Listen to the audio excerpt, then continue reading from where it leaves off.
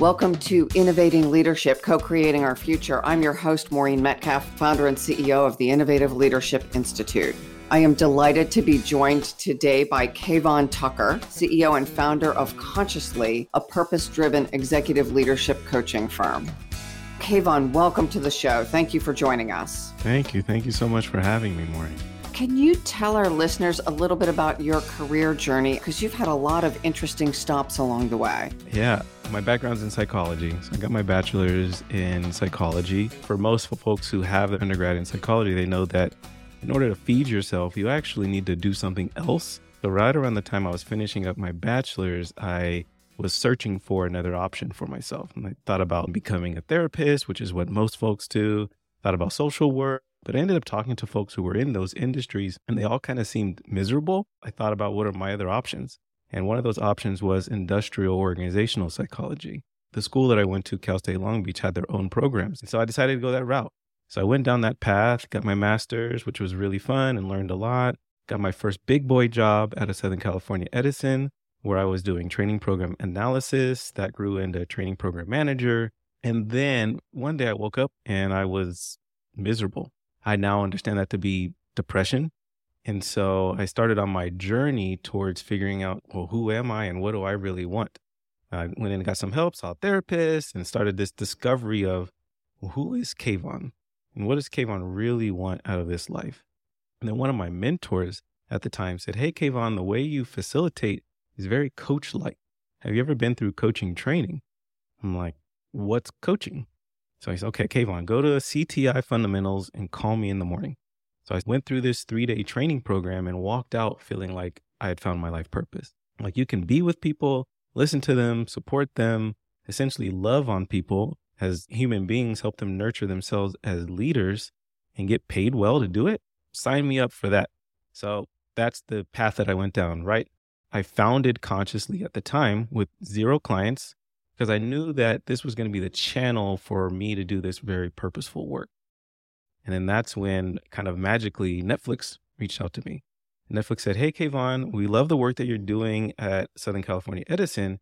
Would you want to do that and then also do some manager development stuff? And at that time, I'm like, yeah, sure. So I took that role.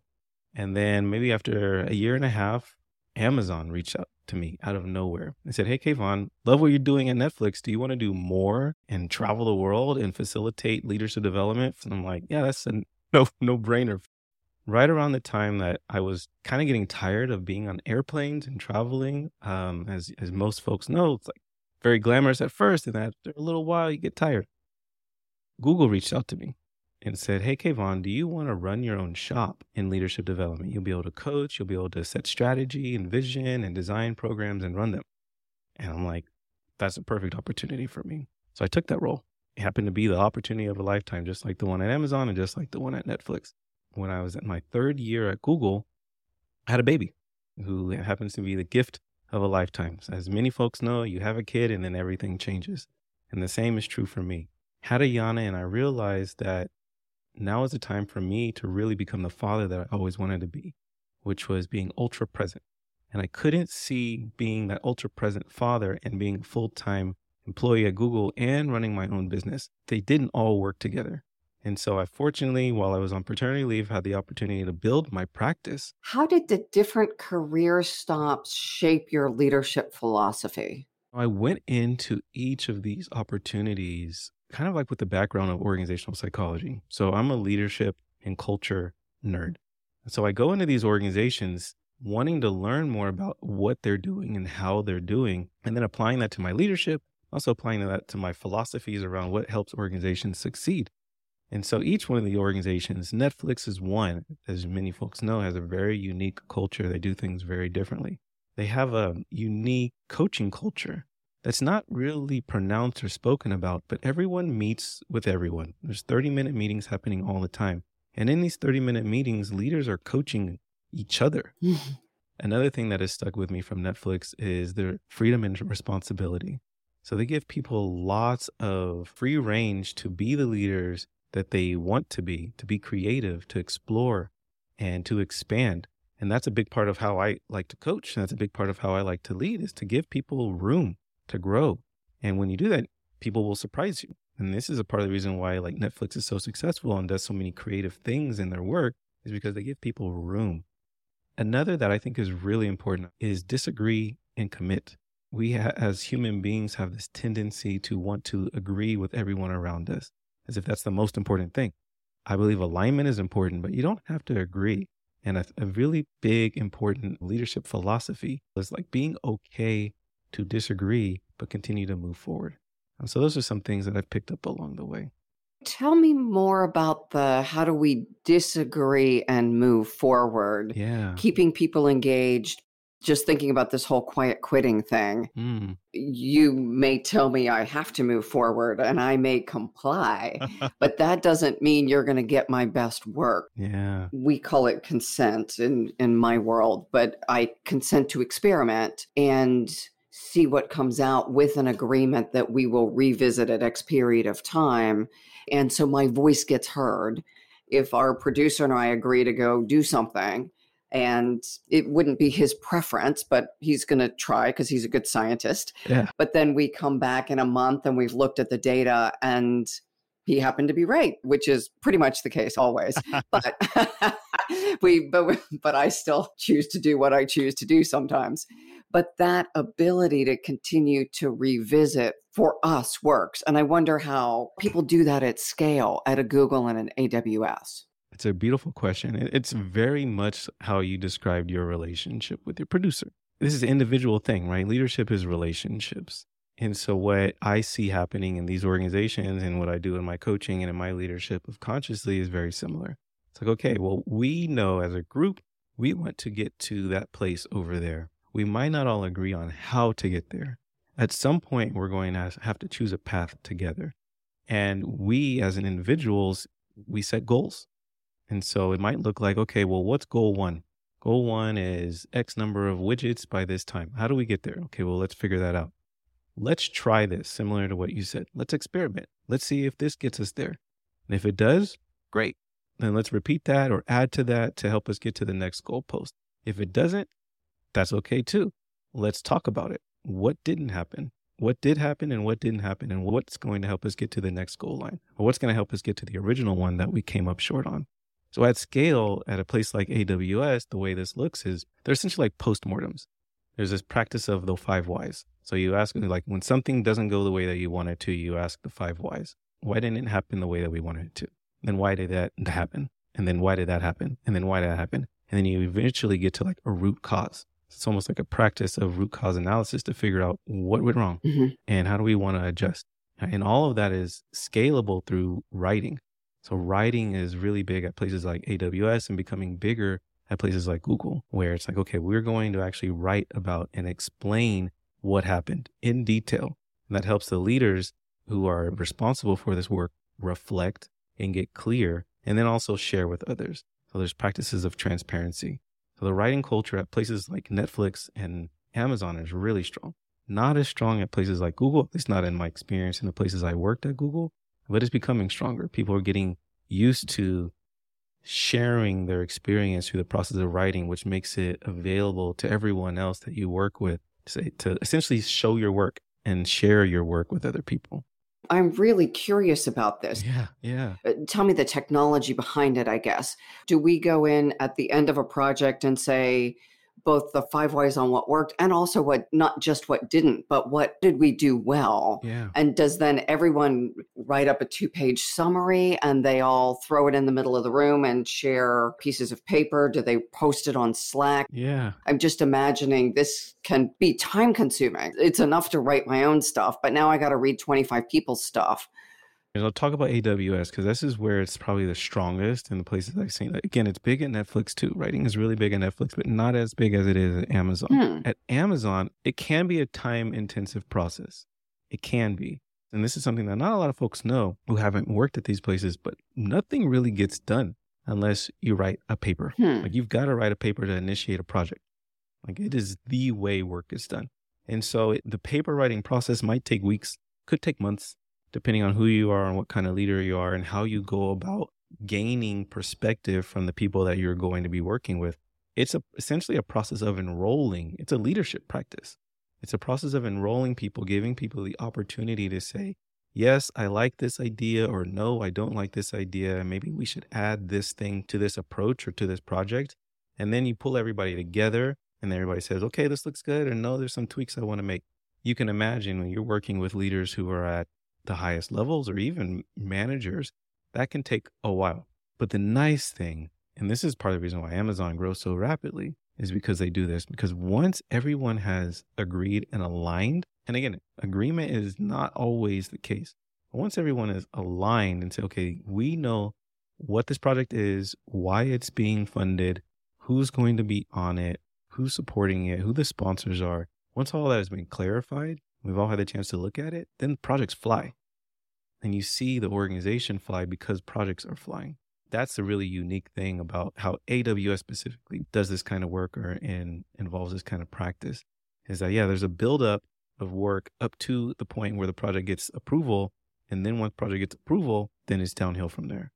Whereas in other organizations, in my experience, and this is kind of like at Google, where if the writing culture is not strong and people aren't really doing this, then you have an individual who has a great idea. Manager says, yes, go do it. And then they start it. And then it stalls and it doesn't get the support, or the person who started the project didn't actually talk to the senior leader who's the sponsor of the program. The senior leader says, hey, why are we doing this? Well, we don't need to do this. We should actually talk about these other things that are important to us. That stuff happens all the time across different organizations. Doesn't happen as much in places like AWS. I'm thinking of the charter process.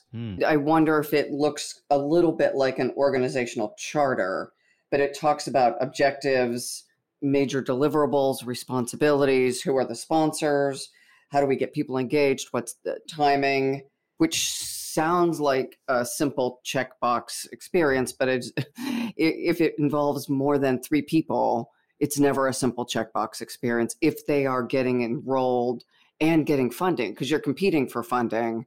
I think everyone is deciding between multiple projects at any given point. Yeah, absolutely. And Amazon specifically practices this thing called frugality. And so as much as they've grown and as much as it might look like they throw resources around, Amazon's actually really frugal and they're really thoughtful about how they decide to use the resources that they have. They want to make smart bets like any organization. Amazon really, really cares about making smart bets. So this process is essentially helping leaders clarify thought, but also pressure testing ideas. And that's a part of the reason why people come together. It's like, okay, we're going to review this paper, review this idea, and people poke holes. That's a point. The point is to pressure test whether this is actually going to get us to where we want to be. Once you have your paper approved, everyone has pressure tested your idea, and it's likely going to be a much stronger idea than if you're just, hey, I'm Kayvon, I have a good idea, I get my manager's approval, and let's go. Very different. Versus like, okay, I need to convince and get support from 12 people, including my CEO or my SVP, to move this project forward. As you say that, I think of these ideas of anti-fragile resilience and how do we keep our organization strong, solid processes, solid balance sheet, discipline around how we invest in projects. We think about the money, but also the precious time of people, because this idea of you're going to do more with less until people collapse and then you don't. So how do you do smart instead of more and invest people's energy in things that will impact the business and the well-being of stakeholders rather than just we're going to pile stuff on your head? Yeah, absolutely. None of these places are perfect. None of the cultures are perfect. They're all doing their best, taking their own approach to creating the world that the leaders of the organizations want to see. And so things like burnout, not unique. Amazon, as an example, and we're talking about Amazon, all their amazing practices, and Amazon has lots of employees who are burnt out because of all the work that they're taking on or because of how they set goals. Same thing at Google, same thing pretty much across tech. So for me, it's a process thing. And then there's a culture. There's a culture of how do we set goals? Like, what are we reaching for? Are we trying to grow as fast as we can? Like, what's our purpose? Like, how do we want to leave the earth? Not just like, what are all the cool things we want to create? How do we want to leave the earth? That is a question that I'm asking the folks that I'm co-leading consciously with, because what we want to do is bolster the great work that all these leaders in these organizations are doing, but also help them do it in a sustainable way. Right. So we're not having the same levels of emotional exhaustion that we're seeing today. And also organizations who won't feel the need to constrain themselves in the ways that they are. I would love to see organizations feel like they have right-sized their organization so that when something like this happens, the amount of recoil isn't as great and people's lives aren't as heavily impacted. That takes forethought, and that also takes some personal restraint. I know these leaders. These leaders are my friends who say, I want to do big, great things and I want to do them now. And what I tend to ask the senior leaders that I support is like, okay, well, what makes that important for you right now? Is it a fear-driven thing or is this like a purpose-driven thing? We sort through that. The result is usually moving forward, but moving forward at a much more sustainable pace. That sounds like, in part, the process of self-identification and reflection, and probably why you named your firm Consciously, is helping people become more conscious. Absolutely. My wife and I founded this company years ago, and we centered on this idea that as people learn more about who they are and what's important to them, they create more good for themselves and the people around them. And as leaders learn how to be better leaders, they heal. And as people learn how to heal themselves, they naturally become leaders. And so we're kind of at this nexus where we're helping leaders heal at scale through the work that we're doing and the cultures that we're creating from the leaders that we get to support. And for us, that's really important because you can do all the cool things that you can in the world, but if you burn your people out and you use up all your resources and then people lose their jobs, what was all that greatness for? How did you get here? There are other people who have gone through a similar life journey and they didn't index as heavily on consciousness. They may have indexed more on success looks like the other folks you're describing and what our culture tells us, right? Our culture often tells us bigger job, bigger house, that means you made it. Yeah. And you're indexing more on consciousness. That's a slightly different trajectory than most of us see modeled as success. Thank you. The big turning point was that depression that I mentioned earlier, and I glanced over it. That was huge for me. I consider that one of my first quote unquote leadership crucibles. And what I learned from that was that you can do all the things that you've been told are important. You can get the degrees, you can get the job, you can make six figures, you can reach all the goals that somebody else told you are really important and still be miserable. And I was fortunate to learn that like mid to late 20s. From that point, I started to ask, well, what is it that I actually want? What is really important to me? Well, first, who am I? And then what is it that I want? And what I have continued to learn is that it's so much more about connecting and being with people. It's so much more about helping and supporting than it is about the accolades or the material possessions or just more. It's not about more for me. It's about connection. It's about love. It's about embracing one another. It's about supporting the planet. It's about all these other things that really fulfill me and fulfill all of us when we actually sit down and ask ourselves what's most important. It's rarely about the material things. It's rarely about the accomplishments. And this is from the questions that I ask my clients. It's almost always about helping people, helping make the planet and the earth better. And so I've centered my work on that. Thank you for sharing something that I assume is very deep and precious, the journey through depression. The stats are more than a third of the population are navigating right now depression. Yeah. And it is both disorienting and an opportunity. And I'm assuming in the middle of it, most people feel just the disorientation. Yeah. I'll never get through this. Something I want to write about and talk about is that this moment in my life actually triggered by reductions in force. It wasn't me who actually lost my job, but the anxiety around potentially losing my job drove me down this spiral. And then some of my colleagues ended up taking their lives. And I know that sounds extreme, but that's the reality, that these events create tremendous amounts of pain for individuals. It doesn't have to be that way for anyone who might be out there who's like going through these reductions in force. And actually, some of my clients have lost their jobs recently. It's a terrible, terrible time. It's can be a very painful experience. And it also could be an awakening. And it will be for many people. It was for me. If you take that opportunity to say, okay, hey, this is where I'm at. And a question I often ask my clients who might be experiencing something that they deem as like less than ideal or unfortunate or angers them or saddens them or scares them is, how might this experience be for you? You know, if the universe or God or source or whatever you want to call it is on your side, which I believe it to be, how might this time frame, how might this life situation actually be for you? And if you can sit with that question and actually answer it, there's going to be something beautiful that comes out of that. But it does take a little bit of work to reflect and search for that kind of answer. But that's my belief. My belief is that everything that happens in our lives is for us in some way. But it's our job as leaders to find that thing. This is a touchy subject. I've got someone on my team who's struggling. How much as a leader can I support them? And I'm thinking even some of the HIPAA rules and what am I allowed to ask? What am I allowed to recommend? Even as a coach, I'm real sensitive to, I don't make a mental health diagnosis. And I had a client come back to me, the boss of the client had said he had this terminal disease and was suffering from depression. And my recommendation anytime someone says they're suffering from depression is, are you seeing a professional? Yes. It is unlikely for many people to navigate this without the assistance of someone with that expertise. Yeah. And even that was seen as potentially an overstep. I mean, this is just what I would do as a caring human being. We have to help people so that they don't suffer more than they need to. Absolutely. And I appreciate your sensitivity to that.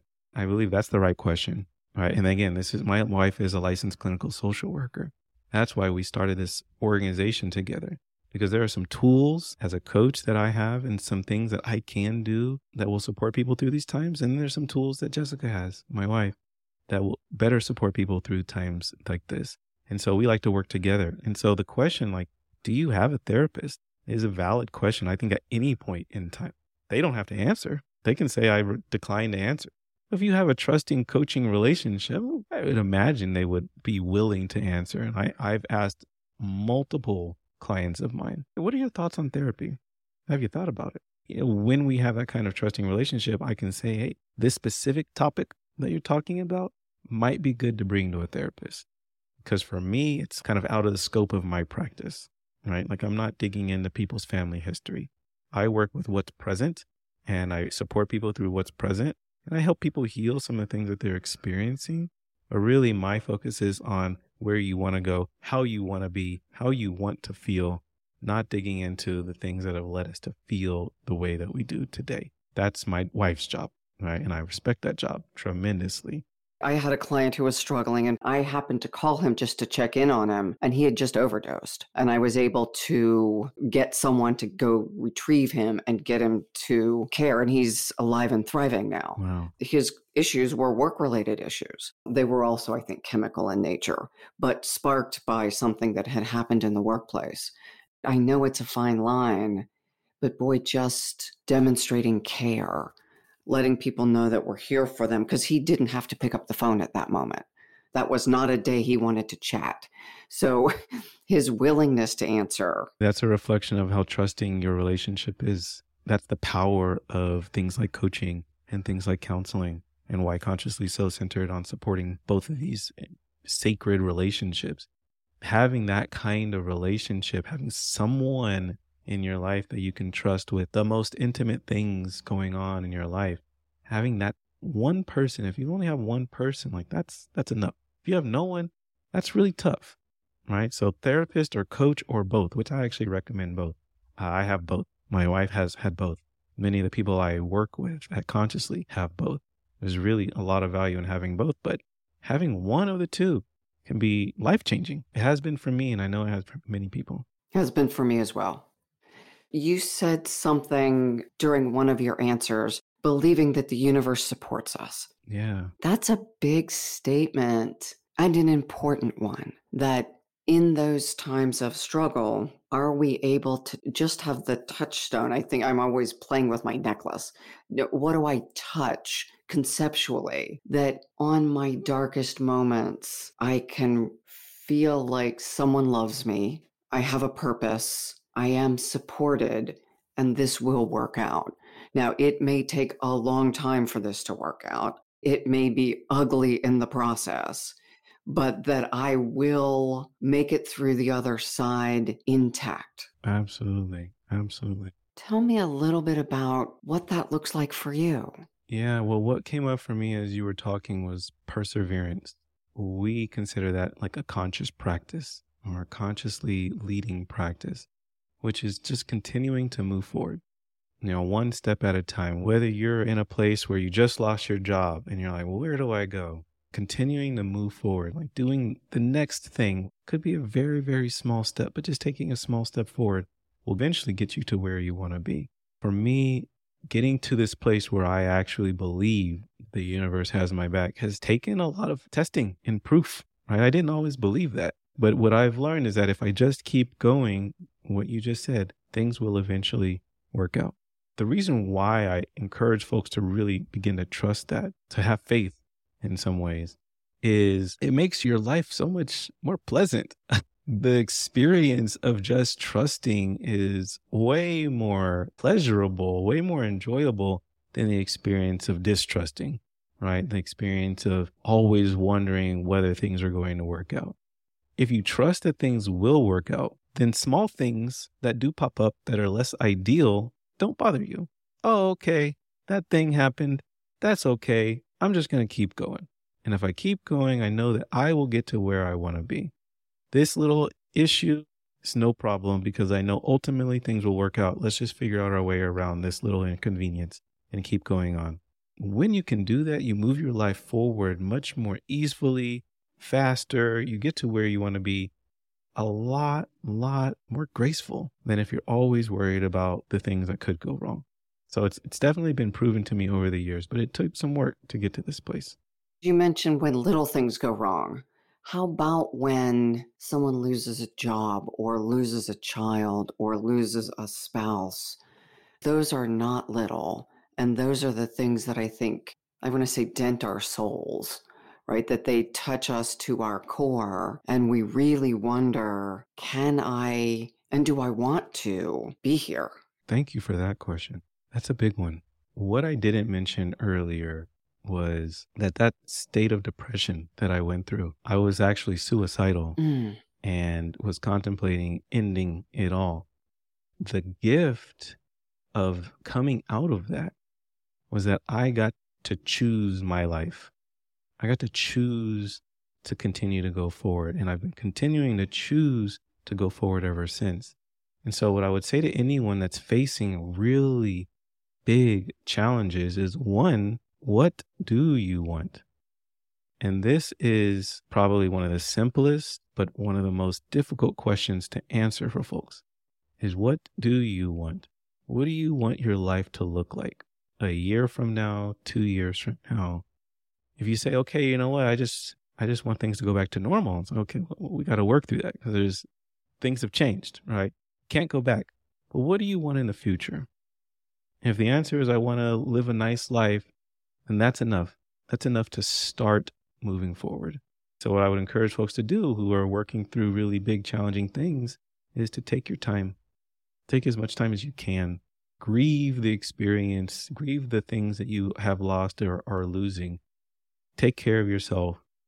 And when you're ready, start taking small steps forward. And if you keep doing that, you keep getting up, you take your time, eventually you will get where you want to be. Or hire a coach like Kayvon or anyone at Consciously to support you along that journey, because we love to do that. I'm going to step in, Maureen, and I'll need Maureen to phrase the question somehow. But Dan, we edit you in. You are part of this process and you should just ask the question. Okay. Kayvon, I lost my son to suicide about 10 years ago. I want to bring this back to the leadership aspects. A major component in me getting through the grieving process is I was fortunate enough to have a very understanding boss, which was unusual for our organization. It was a very dysfunctional, large bureaucracy. He was willing to buck the company culture to give me the space I needed to get through that. What is the role of leaders in getting through, in your case, that coming out of those notions of ending it all. And in my case, recovering from that extreme trauma of losing someone who did go through with it. What can leaders do to help that process? Thank you. Thank you for sharing that and that beautiful, powerful question. I think what that leader did for you is what leaders can do. Create space. Create space for the people who they're leading to take care of themselves, to do what they need to do for themselves, to create space for leaders to be. That's what coaches do. Coaching is a leadership skill. And so in that way, in that time during your life, your leader, your boss was very coach-like. He just lets you take the space that you needed. That's what I want all leaders to be doing, is just create space. Create space for the people on your team to work through what they need to work through. Sometimes you ask them questions. And the best question can be like, how are you? And to really sit there and let the person answer and to be with them with whatever they show up with. That's healing. That can be very healing for individuals. Again, coaching is about the relationship. And so many people have never actually been given that space that they needed and been listened to and be loved. And if you can just do that as a leader, we can change this world together. That's what I want. I want us to change the world one relationship at a time. Thank you so much for that question. Thank you. Thank you very much. That was spot on. Dan, since you have now joined our conversation, welcome. And for our listeners, Dan is our executive producer and he's in all of the conversations. So typically sending questions by chat, but I'm delighted to have your voice in this conversation. Do you have any more questions of Kayvon? This is important. Yeah. Mm-hmm. We look at all the statistics. Mental health issues are on the rise. The workplace is a major reason behind that. Yeah. This is not traditional for a leader. Traditionally, leaders don't view themselves, as you're saying, in a relationship with their teams. But the reality of our world is pointing to the fact that it is so very critical. Because it is new and different for leaders to see themselves in relationship. You know, we couch it by saying coaching, but as you've pointed out, coaching is relationship. Mm-hmm. For people who are still stuck in that traditional leadership mindset, how can we encourage them to start understanding their role in a relationship mindset? Beautiful question. What comes up for me is this concept of servant leadership. I know for some of the folks who maybe ascribe to the more traditional leadership theories and philosophies, that servant leadership is quite common. I was having a conversation with one of my clients just yesterday about being the leader that your people need you to be. And what that requires is that you remove your ego, which can take a lot of work. Right? But if you put your ego aside and all the specific ideas about what a leader is supposed to do and who a leader is supposed to be, and then you center yourself on what your people need from you and for your leadership. During times like this, it might look very different than the leader that you have been before. What I know, and I support leaders to wrestle with this, which is, well, that's not me. I'm not that kind of leader. I don't have those tools. I don't want to become that leader. And I would say, okay, that's fine. You don't have to. Are you the best leader for these people? Where would you best fit? Yeah, because it sounds like the people you're leading want something else or need something else. So it's either a question, how willing are you to become that leader, or how willing are you to make room for that leader to show up? Right, and that's a hard question. That's a question I've asked multiple clients of mine. That's a question I think should be asked for everybody right now. Like if you're finding yourself as a leader, and I'm speaking to potential clients, or I'm speaking to some of my current clients, if you're finding yourself at odds with the requests of the people whom you're leading, if you're finding yourself in a place where you are frustrated or angered by the demands of the leadership role that you're in, and you're not finding yourself wanting to become that leader, saboteurs would say that you might be a little scared to grow. And so I want to invite folks to get in touch with what's happening for them and why. And if it's just fear, that's something you can deal with. But if you truly don't want to become the leader that the people want you to become, then it might be time to have another conversation. Kayvon, this has been brilliant content. Some of our listeners will want to reach out to you. Where would they follow your writing and contact you? You can reach us at connecting@ at consciously.one or connecting at consciously1. That's like a central email for all inquiries. You can also follow me on LinkedIn at Kayvon Tucker, KVONTUCKER, easy to find on LinkedIn. You can also find me on Instagram, where I post different kind of content, lots of pictures of me and my family and my daughter, but sometimes I post some leadership stuff there as well. That's at consciously_Kayvon, at consciously_Kayvon.